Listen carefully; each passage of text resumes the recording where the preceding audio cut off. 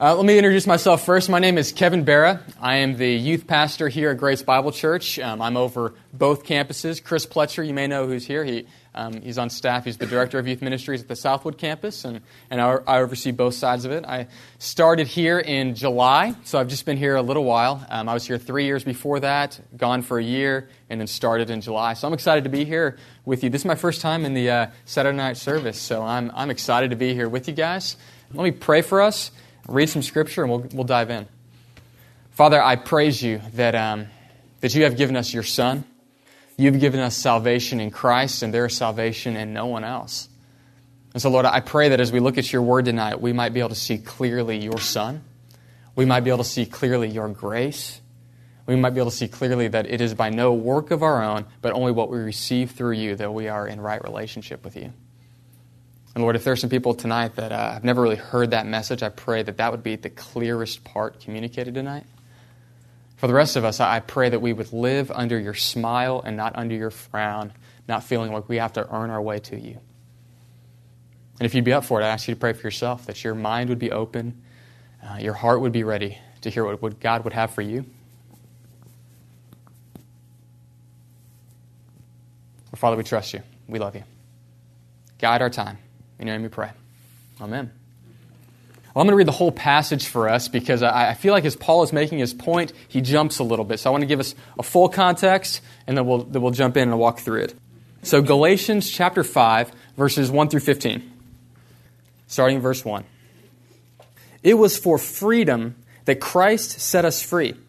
Therefore, keep standing firm and do not be subject again to a yoke of slavery. Behold, I, Paul, say to you, that if you receive circumcision, Christ will be of no benefit to you.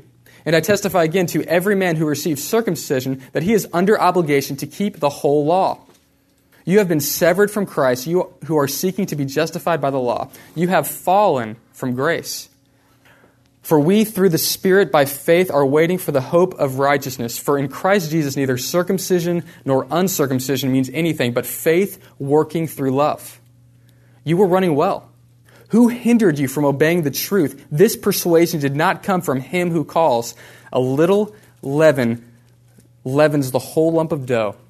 I have confidence in you, in the Lord, that you will adopt no other view, but the one who is disturbing you will bear his judgment, whoever he is. But I, brethren, if I still preach circumcision, why am I still persecuted? Then the stumbling block of the cross has been abolished. I wish that those who were troubling you would even mutilate themselves. Good word. For you were called to freedom, brethren. Only do not turn your freedom into an opportunity for the flesh, but through love serve one another.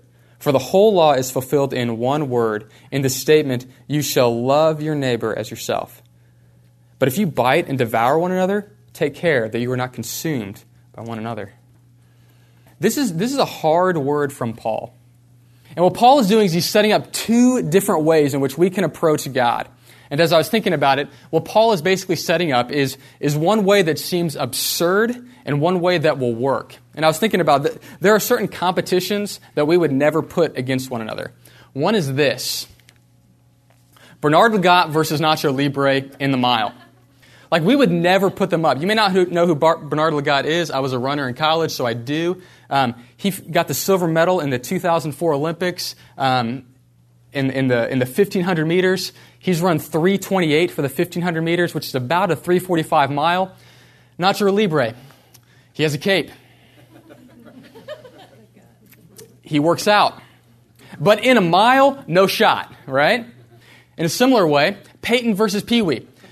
There is no way, no matter how diligent Pee Wee works, no matter how hard he pushes, no matter, even if he's running sprints at home, Pee Wee doesn't have a shot against Peyton. Am I right? Even if you don't like Peyton, you see that play out. Lastly, Phelps versus Floaties. Now Floaties, she is buoyant. She's got some skill. She's got her shades. But here's the problem. Going against Michael Phelps, she has got no shot. She's not going to win. Your money is not going to be bet on her. It's going to be bet on Phelps every day of the week. You notice big paddles. He calls hands. Gills behind the ears. Like that. No, just kidding.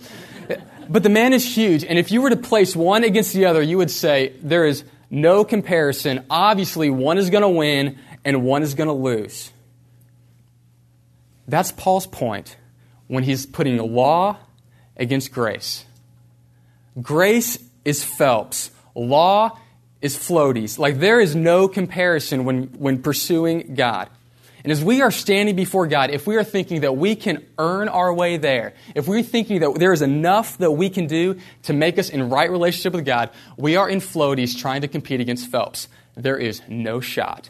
And that's what he lays out in this first section. Read with me again, chapter 5, verse 1.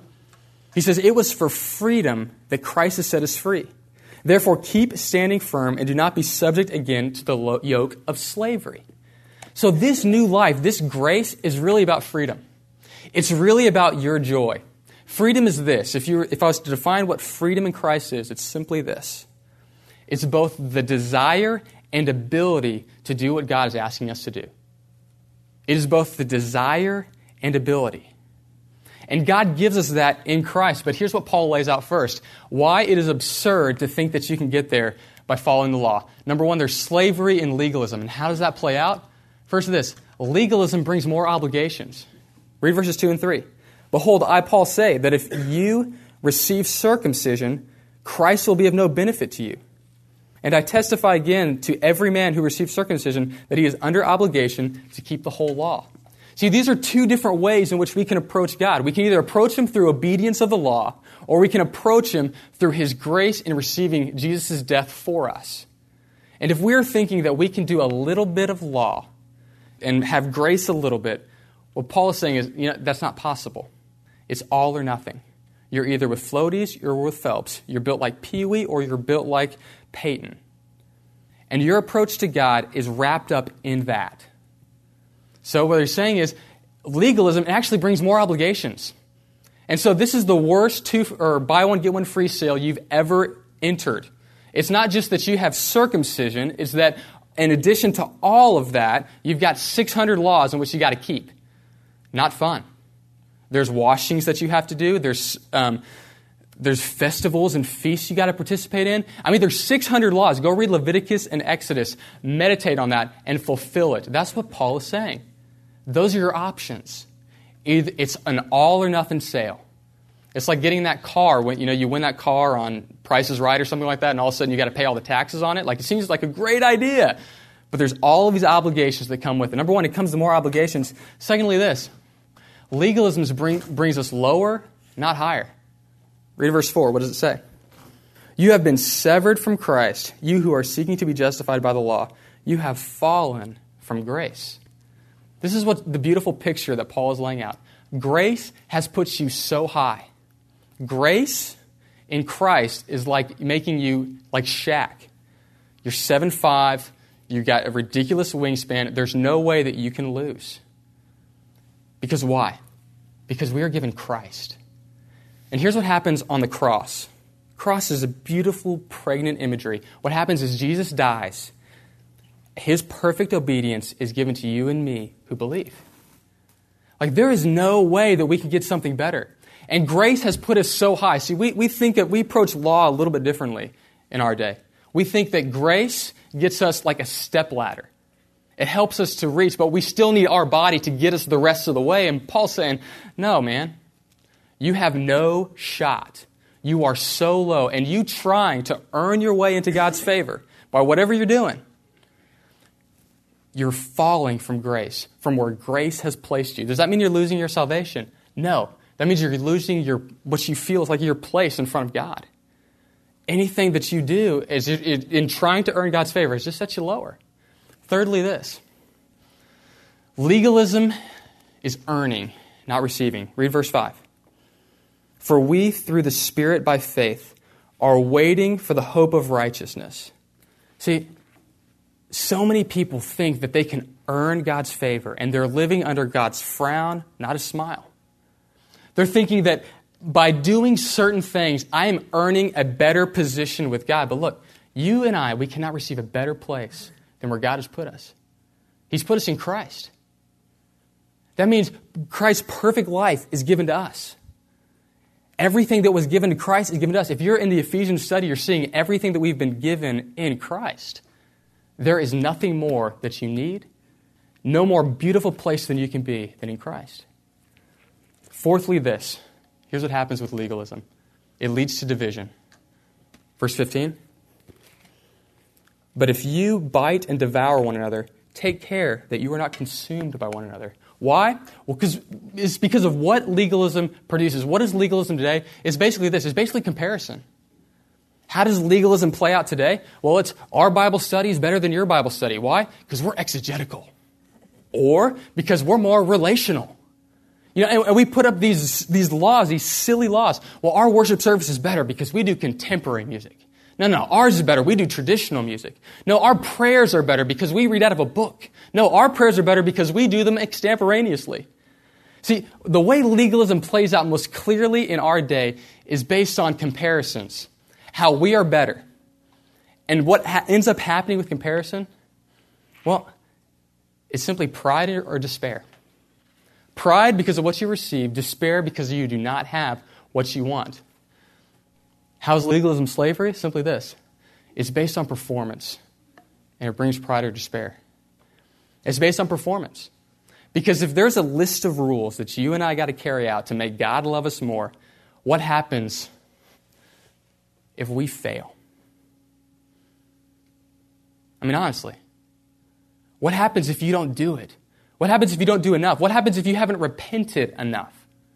You see, a right look at God's righteousness should lead to despair. A right look at God's righteousness should lead to despair. That's a hard word. But if you clearly see what God is desiring from us, it should lead you to despair. It led Martin Luther to despair. By the way, happy Reformation Day. October 31st is Reformation Day, and so what better way to celebrate than to read something from Luther? But here's what Luther said when he felt under really the oppression of God. Here's what it says. I did not love, yes, I hated the righteous God who punishes sinners, and secretly, if not blasphemously, certainly murmuring greatly, I was angry with God.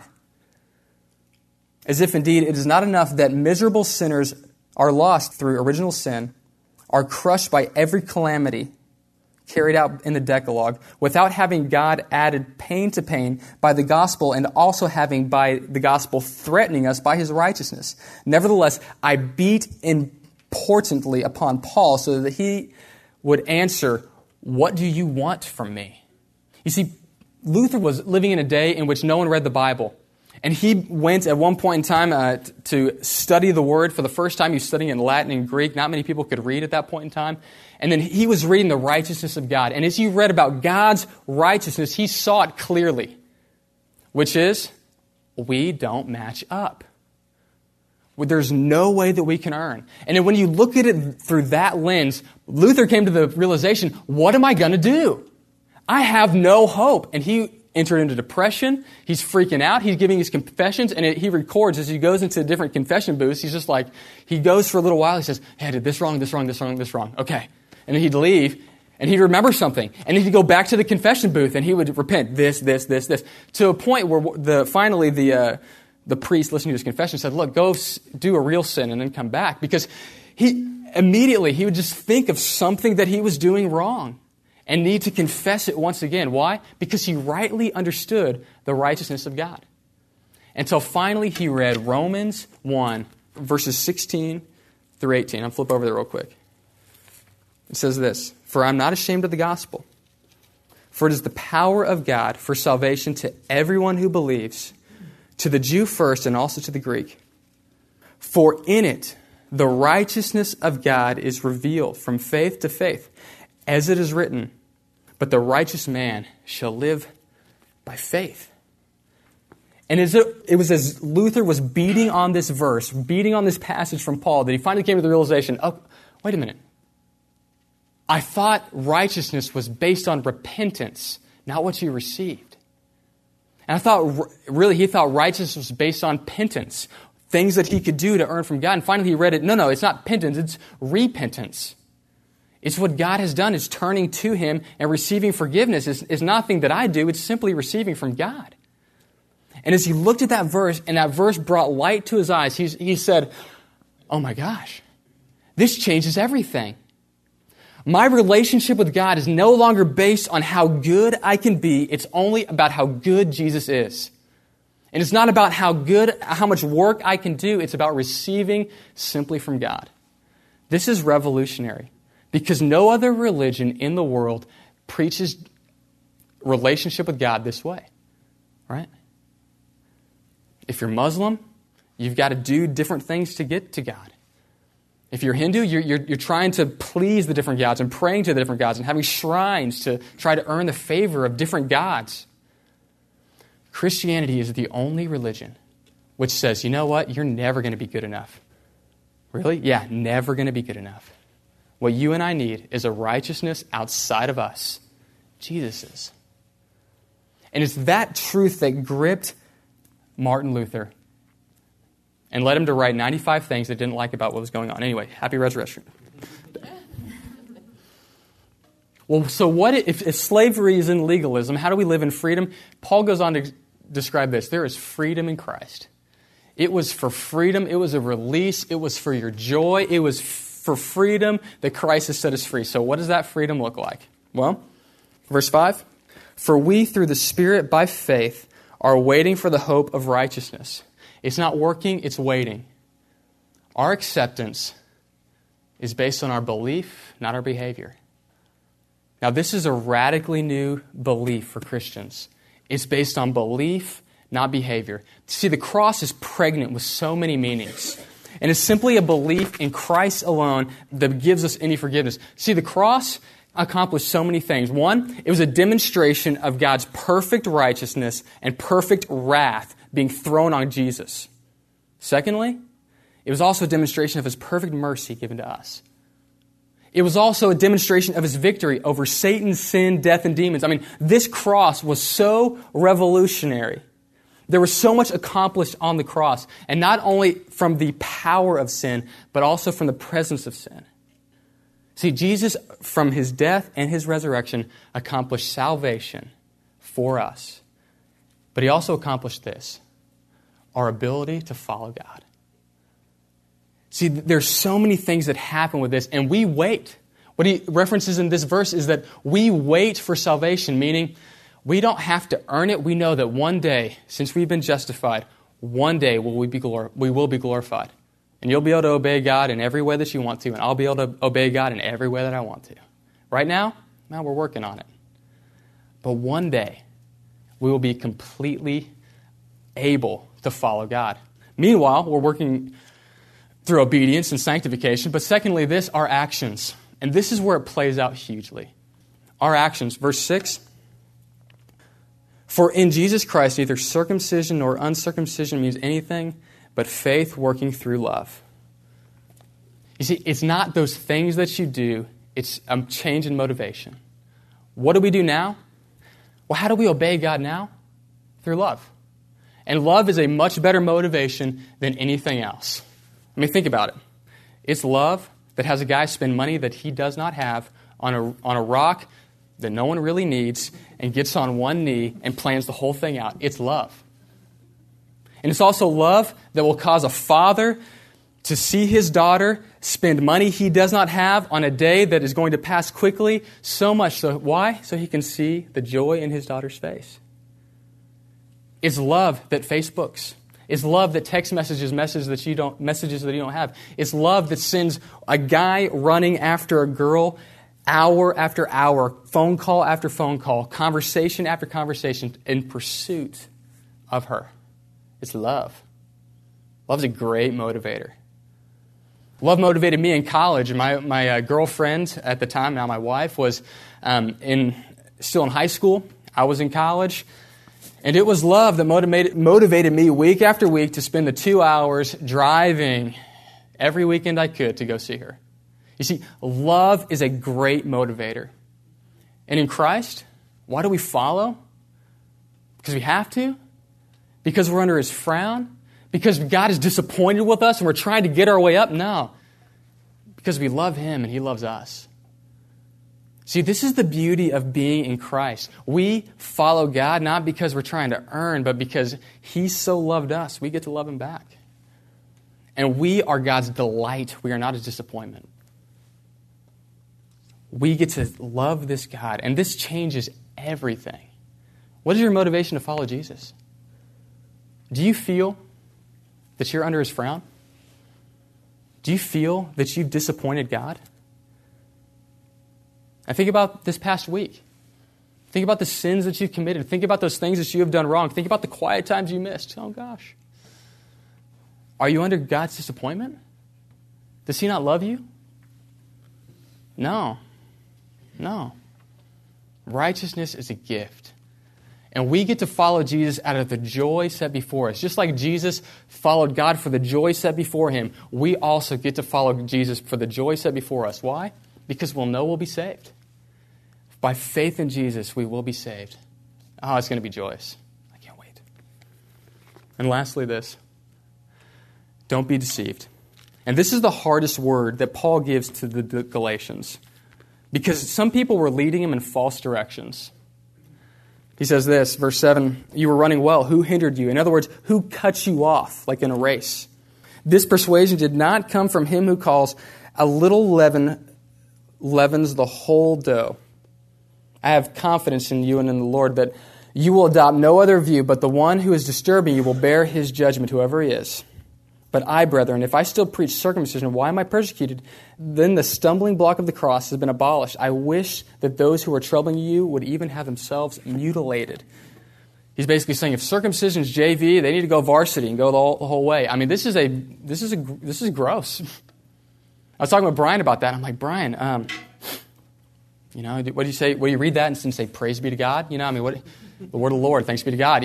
What do you do with that verse? And Paul only wrote one letter that we have to the Galatians. So either they got it or they rejected him.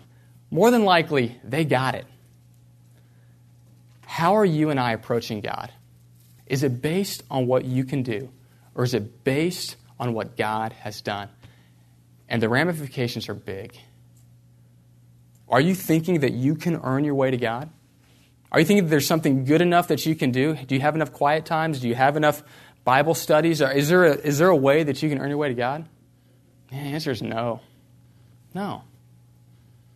But because God so loved us, He gave His only Son, that whoever believed in Him shouldn't perish, but have eternal life. See, God loves first. He is the active agent. We are passive in our beliefs. That means we receive grace. That means we receive love. And it also means what Brian's going to talk about next week is we receive the Spirit. And the Spirit, I'm not going to steal all the thunder. The Spirit does this. It's great. It gives you the will and ability to follow God. Augustine said it like this: love God and do what you like. Because if you truly love God and you're pursuing God with your heart, your heart will turn to do the things God likes to do. But if you're not following out of love, if you're following out of begrudging submission, you're never going to do the things God wants you to do. In marriage, I could make lists, right? I could say, all right, to be a great husband, husband takes wife on date night. Okay. To be a great husband, husband takes out trash. All right, good. To be a great husband, husband vacuums once or twice a week. Okay, good. Taking off the plate. To be a great husband, husband does or dusts. Okay, that's good. That's a really good husband. I don't dust. Okay, good. To be a great husband, I give a little massage, maybe once a week, maybe twice if I'm feeling it. Or she really needs it, or if she's begging, right? Okay, that's what I can do as a husband. And I can follow the list, right? You can make whatever list you want, and you can follow the list, but I promise you, as you make lists, you get robbed of joy. Does Hillary, my wife, does she want me to make a list of things to do to show that I love her?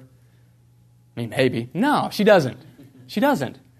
She wants me to do those things out of the overflow of my heart to show that I love her. Why do I take out the trash? Because I want my baby touching that. Why do I vacuum? Well, I want to give her a break and have a nice clean house. I know she appreciates that. Why do I maybe give her a massage and love her that way? Because I know she gets stressed and I want her to be relaxed and at peace. See, we do those things out of love, not so that we can get something, but because we truly love Him. That is how God loves you. That is how we should respond in love to God. out of our joy. Not because we have to, but because we want to. An application. Do you feel that you are God's disappointment or God's delight? Do you feel like there's something you've done this week or something you did last month or that you are really disappointing God? You're not. You're not. There is nothing that you can do in which God would go, are they ever going to get it? Come on. It's not going to happen. And where do you most likely find yourself to be a legalist? Let me press on some of those. Can someone with tattoos love Jesus? Good God, can they? Yes. What about with really bad piercings everywhere? Yeah. Can they come into your house? Yeah. See, we have all of our little legalisms in different ways. Can someone be a Longhorn and love Jesus? Yes, they can. But we have all of our little legalisms, all of our little expectations of what it looks to line up and be a good Christian. Lastly, this. This is the best illustration I have. I don't know where some of you are. But I think some of us, when we approach God, we feel like that we are under God's disappointment. I can tell you most of my life, I felt like I've disappointed God in one way or another. And I think the best illustration of this is that we are walking, and that's what Paul uses in Ephesians, that we are walking with God. And how do you begin to walk? Well, how does a 2-year-old begin to walk? We saw a couple of them here earlier. Well, what happens first is the kid just starts to stand up on those wobbly little legs, right? And what do parents not do as that child is starting to stand and on those wobbly little legs? Stupid kid, and fall back over. No, we don't do that.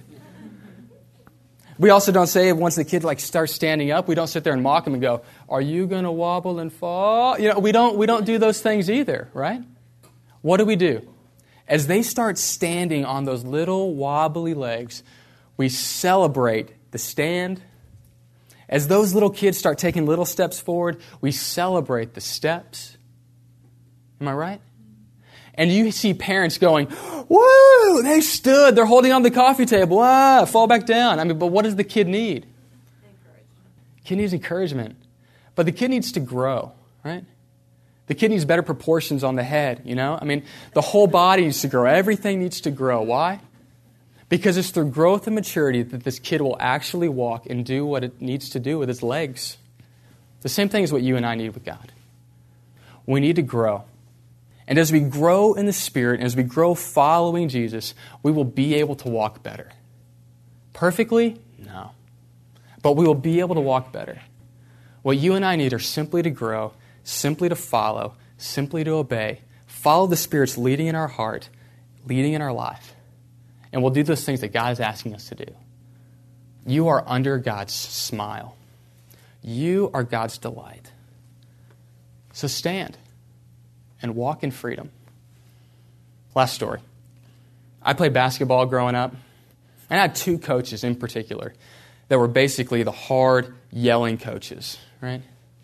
And I know that I just got petrified, completely petrified every game, and I couldn't even play. I couldn't even dribble the ball. I just got freaked out because of it. And I completely failed because I always felt like I was under their disappointment. That is not how God is. He loves you.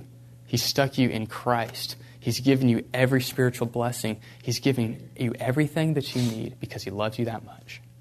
You're in Christ. Let me pray for us. Father, I thank You for tonight. Lord, I pray that we would pursue You and walk to You because we have been given everything in grace, because we are under Your smile, because You love us so much. And Lord, I know there's some of us in here that feel like we got to earn our way to You. Help show us that is pointless and that will never happen. But Father, You loved us so much that You gave us Your Son to forgive us and help us walk in newness of life. And there may be some of you here that have never put your faith in Jesus for the forgiveness of your sins.